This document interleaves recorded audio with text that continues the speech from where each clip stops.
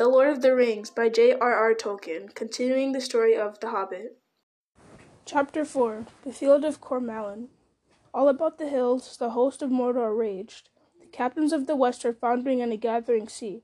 The sun gleamed red, and under the wings of the Nazgul the shadows of death fell upon the earth. Aragorn stood beneath his banner, silent and stern, as one lost in thought of things lost past or far away. But his eyes gleamed like stars that shine the brighter as the night deepens. Upon the hilltop stood Gandalf, and he was white and cold, and no shadow fell on him. The onslaught of Mordor broke like a wave on the Belegrierd hills, voices roaring like a tide amid the wreck and crash of arms. As if to his eyes some sudden vision had been given, Gandalf stirred, and he turned, looking back north where the skies were pale and clear. Then he lifted up his hands and cried in a loud voice ringing above the din, "The eagles are coming!" And many voices answered, crying, "The eagles are coming! The eagles are coming!" The hosts of Mordor looked up and wondered what this sign might mean. There came Gwaihir, the Wind Lord, and Landroval his brother, greatest of all the eagles of the north, mightiest of the descendants of old Thorondor, who built his eyries in the inaccessible peaks of the encircling mountains when Middle-earth was young. Behind them in long swift lines came all their vassals from the northern mountains, speeding on a gathering wind. Straight down upon the Nazgul they bore, stooping suddenly out of the high airs, and the rush of their wide wings as they passed over was like a gale. But the Nazgul turned and fled, vanished into Mordor's shadows, hearing a sudden terrible call out of the dark tower. And even at that moment all the hosts of Mordor trembled. Doubt clutched their hearts, their laughter failed, their hands shook, and their limbs were loosed. The power that drove them on and filled them with hate and fury was wavering. Its will was removed from them, and now looking in the eyes of their enemies they saw a deadly light and were afraid. Then all the captains of the west cried aloud, for their hearts were filled with a new hope in the midst of darkness. Out from the Belegrierd hills, knights of Gondor, riders of Rohan, Dunedain of the north, close-serried companies drove against the wavering foes, piercing the press with the thrust of bitter spears. But Gandalf lifted up his arms and called once more in a clear voice, "Stand, men of the west, stand and wait. This is the hour of doom." And even as he spoke, the earth rocked beneath their feet. Then rising swiftly far above the towers of the Black Gate, high above the mountains, a vast soaring darkness sprang into the sky, flickering with fire. The earth groaned and quaked. The towers of the Teeth swayed, tottered, and fell down. The mighty rampart crumbled. The Black Gate was hurled in ruin. And from far away, now dim, now growing, now mounting to the clouds, there came a drumming rumble, a roar, a long echoing roll of ruinous noise. "The realm of Sauron is ended," said Gandalf. "The ring-bearer has fulfilled his quest." And as the captains gazed south to the land of Mordor, it seemed to them that, black against the pall of the cloud, there rose a huge shape of shadow, impenetrable, lightning-crowned, filling all the sky. Enormous it reared above the world, and stretched out towards them a vast threatening hand, terrible but impotent, for even as it leaned over them, a great wind took it, and it was all blown away and passed, and then a hush fell. Their captains bowed their heads, and when they looked up again, behold, their enemies were flying, and the power of Mordor was scattering like dust in the wind. As when death smites the swollen brooding thing that inhabits their crawling hill, and holds them all in sway, ants will wander witless and purposeless, and then feebly die. So the creatures of Sauron, orc or troll or beast spell enslaved, ran hither and thither mindless, and some slew themselves, or cast themselves in pits, or fled, wailing back to hide in holes in dark lightless places far from hope. But the men of Rhûn and Harad, Easterling and Southron, saw the ruin of their war and the great majesty and glory of the captains of the west, and those that were deepest and longest in evil servitude, hating the west, and yet were men proud and bold, in their turn now gathered themselves for a last stand of desperate battle. But the most part fled eastward as they could, and some cast their weapons down and sued for mercy. Then Gandalf, leaving all such matters of battle in command to Aragorn and the other lords, stood upon the hilltop and called, and down to him came the great eagle, Gwaihir the Wind Lord, and stood before him. "Twice you have borne me, Gwaihir, my friend," said Gandalf. "Thrice shall pay for all if you are willing. You will not find a burden much greater than when you bore me from Zir-Kigzil, where my old life burned away." I would bear you. Okay. Sorry, I messed up. Twice you borne me, Gwydir, my friend, said Gandalf. Thrice shall pay for all, if you are willing. You will not find me burden much greater than you when you bore me from Zirik to Zigil, where my old life burned away. I would bear you, answered Gwydir, whither you will, even were you made of stone. Then come, and let your brother go with us, and some other your folk who is most swift, for we need of speed greater than any wind, are matching the wings of the Nazgul. The north wind blows, but we shall outfly it, said Gwydir, and he lifted up Gandalf and sped away south, and with him went Landreval, and Meneldor, young and swift, and they passed over Undin and Golgoroth, and saw all the land in ruin and tumult beneath them, and before them Mount Doom blazing, pouring out its fire. "I am glad you are here with me," said Frodo. "Here at the end of all things, Sam." "Yes, I am with you, master," said Sam, laying Frodo's wounded head gently to his breast. "And you're with me, and the journey's finished. But after coming all that way, I don't want to give up yet. It's not like me somehow, if you understand." "Maybe not, Sam," said Frodo. "But it's like things are in the world. Hopes fail, and end comes. We have only a little time to wait now. We are lost in ruin and downfall, and there is no escape." "Well, master, we could at least go further from this dangerous place here, from this Crack of Doom, if that's its name. Now couldn't we? Come, Mr. Frodo, let's go down the path at any rate." "Very well, Sam, if you wish to go, I'll come," said Frodo, and they rose and went slowly down the winding road, and even as they passed towards the mountain's quaking feet, a great smoke and steam belched from the Sammath Nor, and the side of the cone was riven open, and a huge fiery vomit rolled in slow thunderous cascade down the eastern mountainside. Frodo and Sam could go no further. Their last strength of mind and body was swiftly ebbing. They had reached a low ashen hill piled at the mountain's foot, but from it there was no more escape. It was an island now, not long to endure, amid the torment of Orodruin. All about it the earth gaped, and from deep rifts and pits smoke and fumes leaped up. Behind them the mountain was convulsed. Great rents opened in its side. Slow rivers of fire came down the long slopes towards them. Soon they would be engulfed. A rain of hot ash was falling. They stood now, and Sam, still holding his master's hand, caressed it. He sighed. "What a tale we have been in, Mr. Frodo, haven't we?" he said. "I wish I could hear it told. Do you think they'll say, 'Now comes the story of the nine-fingered Frodo and the Ring of Doom'? And then everyone will hush like we did when in Rivendell they told us the tale of Beren One Hand and the Great Jewel. I wish I could hear it, and I wonder how it will go on after our part." But even while he spoke so, to keep fear away until the very last, his eyes still strayed north into the eye of the wind, to where the sky far off was clear, as the cold blast, rising to a gale, drove back the darkness and the ruin of the clouds. And so it was that Gwydir saw them with his keen, far-seeing eyes, as down the wind he came, and daring the great peril of the skies, he circled in the air, two small dark figures, forlorn, hand in hand upon a little hill, while the world shook under them, and gasped, and rivers of fire drew near. And even as he espied them and came swooping down, he saw them fall, worn out, or choked with fumes and heat, or stricken down by despair at last, hiding their eyes from death. Side by side they lay, and down slipped Gwydir, and down came Landreval and Meneldor the Swift. And in a dream, not knowing what fate had befallen them, the wanderers were lifted up and borne far away out of the darkness and the fire. When Sam awoke, he found that he was lying on some soft bed, but over him gently swayed wide beechen boughs, and through their young leaves sunlight glimmered, green and gold. All the air was full of a sweet mingled scent. He remembered that smell, the fragrance of Ithilien. "Bless me," he mused, "how long have I been asleep?" For the scent had borne him back to the day when he had lit his little fire upon the sunny bank, and for the moment all else between was out of waking memory. He stretched and drew a deep breath. "Why, what a dream I've had," he muttered. "I am glad to be awake." He sat up and then saw that Frodo was lying beside him, and slept peacefully, one hand behind his head and the other resting upon the coverlet. It was the right hand, and the third finger was missing.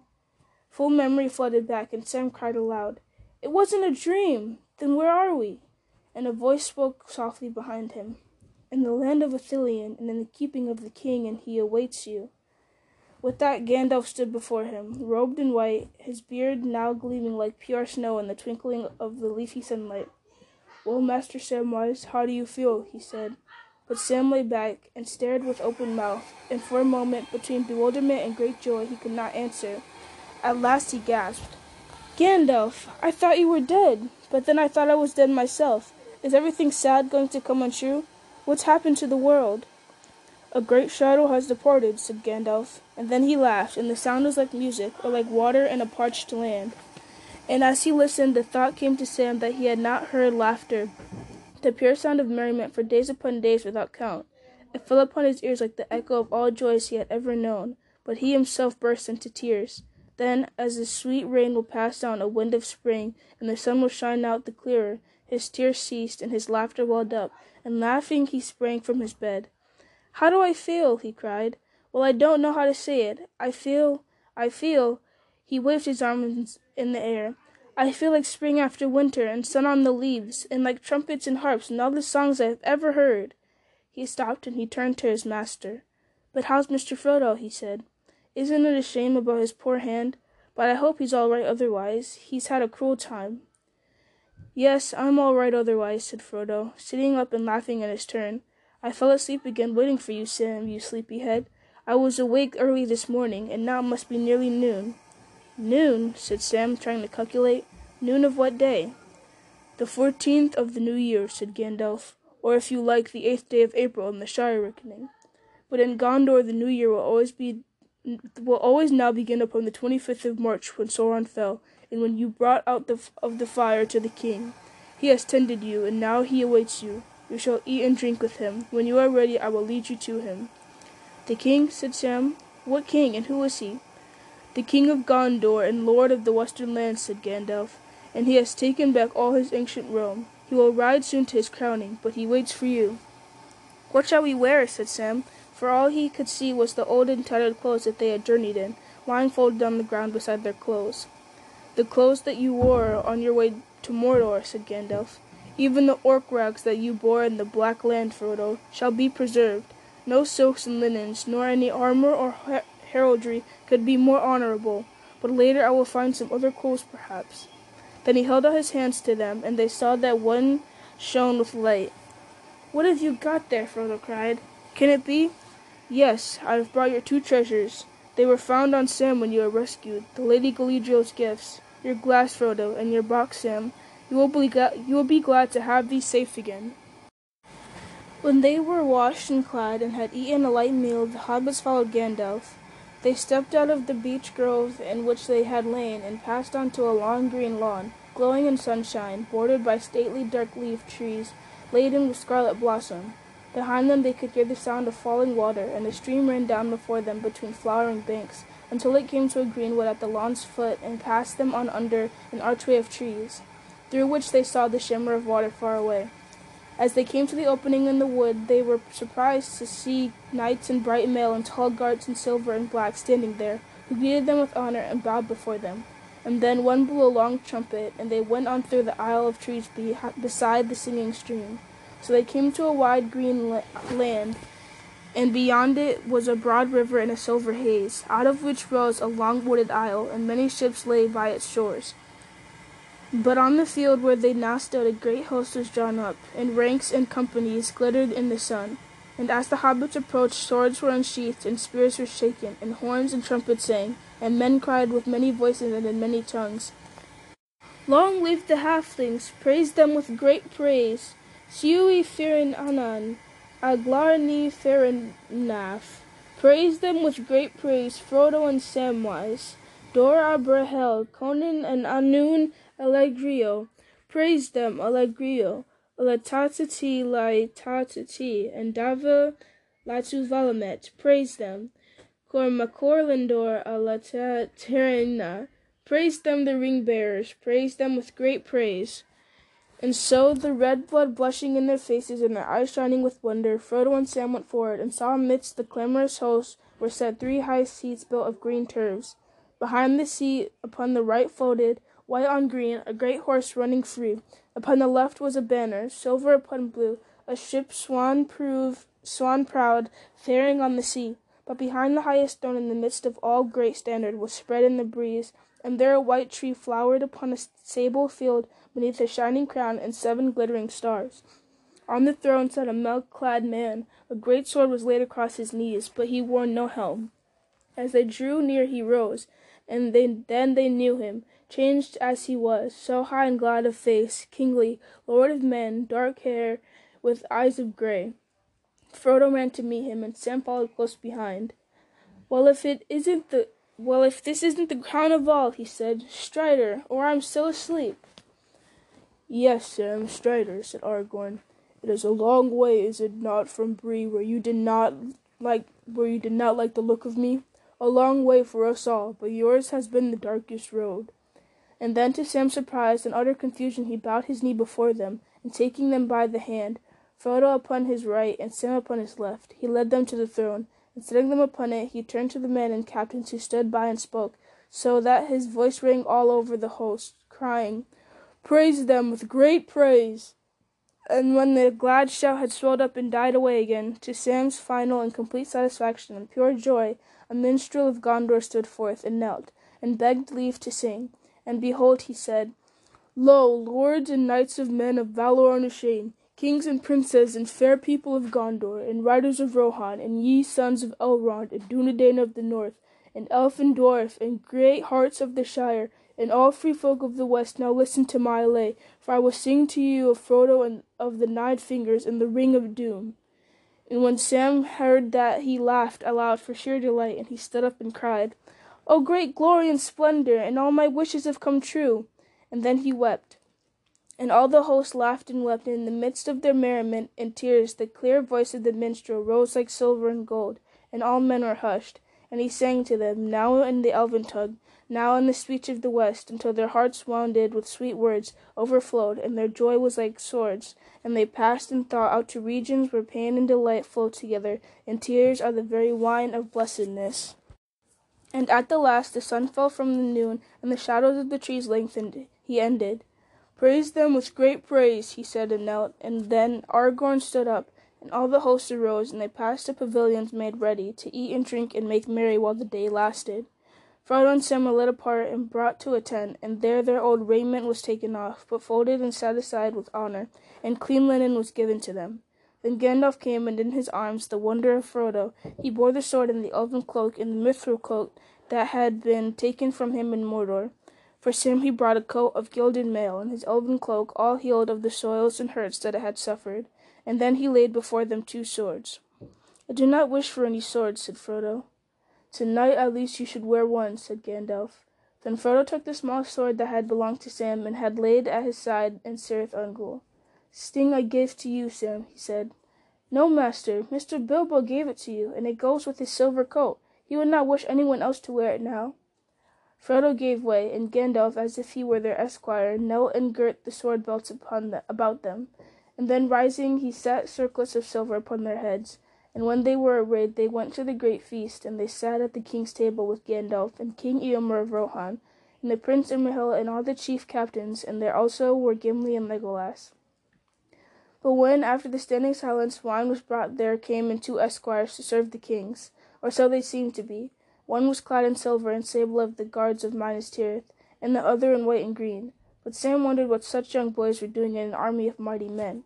Then suddenly, as they drew near, he could see them plainly. He exclaimed, "Why, look, Mr. Frodo, look here! Well, if it isn't Pippin, Mr. Peregrine Took, I should say, and Mr. Merry! How they have grown, bless me! But I can see there's more tales to tell than ours."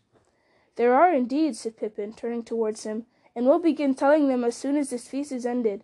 In the meantime, you can try Gandalf. He's not so close as he used to be, though he laughs now more than he talks.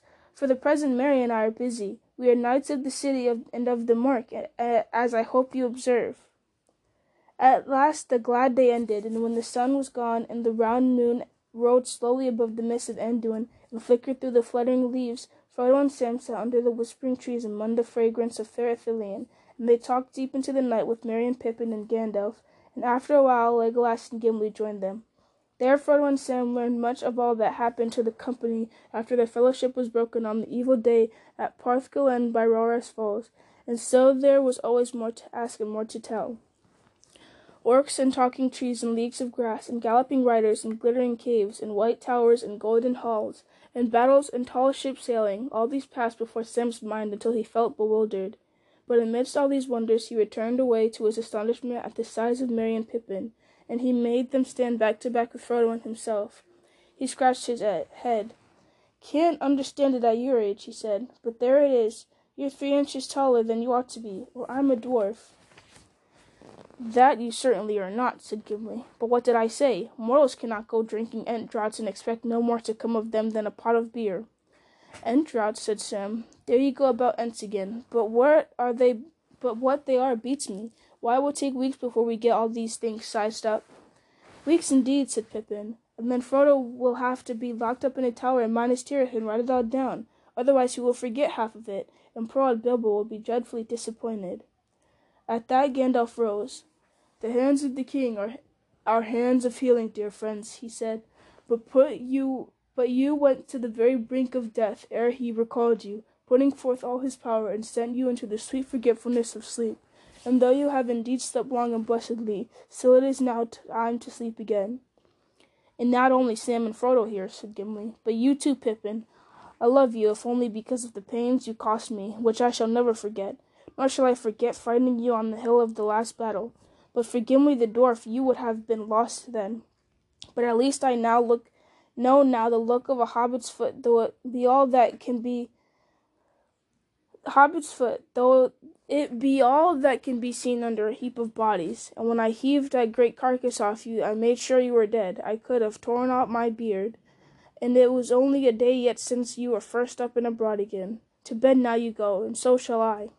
"And I," said Legolas. "Shall we walk in the woods of this fair land, which is rest enough? In days to come, if my elven lord allows, some of our folk shall remove hither, and when we come it shall be blessed for a while, a month, a life, 100 years of men. But Anduin is near, and Anduin leads down to the sea. To the sea! To the sea, to the sea, the white gulls are crying, the wind is blowing, and the white foam is flying. West, west away, the round sun is falling. Grey ship, do you hear them calling? The voices of my people that have gone before me? I will leave the woods that bore me. For our days are ending and our years failing. I will pass the wide waters, lonely sailing. Long on the waves and the last shore falling. Sweet are the voices in the lost isle calling.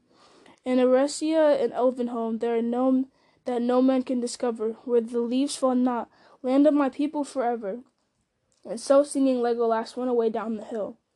Then the others also departed, and Frodo and Sam went to their beds and slept. And in the morning they rose again in hope and peace. And they spent many days in Ithilien, for the field of Cormallen, where the host was now encamped, was near to Henneth Annwn, and the stream that flowed from its falls could be heard in the night as it rushed down through its rocky gate, and passed through the flowery meads into the tides of Anduin by the Isle of Cair Andros. The hobbits wandered here and there, visiting again the places that they had passed before, and Sam hoped always in some shadow of the woods or secret glade to catch, maybe a glimpse of the great Oliphant. And when he learned that at the siege of Gondor there had been a great number of these beasts, but that they were all destroyed, he thought it was a sad loss. "Well, one can't be everywhere at once, I suppose," he said, "but I missed a lot seemingly." In the meanwhile the host made ready for the return of Minas Tirith. The weary rested and the hurt were healed, for some had labored and fought much with the remnants of the Easterlings and Southrons until all were subdued. And latest of all, those returned who had passed into Mordor and destroyed the fortresses in the north of the land. But at the last, when the month of May was drawing near, the captains of the west set out again. And they went abroad ship with all their men, and they sailed from Cair Andros down Anduin to Osgiliath, and there they remained for one day. And the day after they came to the green fields of the Pelennor, and saw again the white towers under tall Mindolian, the city of the men of Gondor, last memory of Westernesse, that had passed through the darkness and fire to a new day. And in the midst of the fields they set up their pavilions and awaited the morning, for it was the eye of May, and the king would enter his gates with the rising of the sun.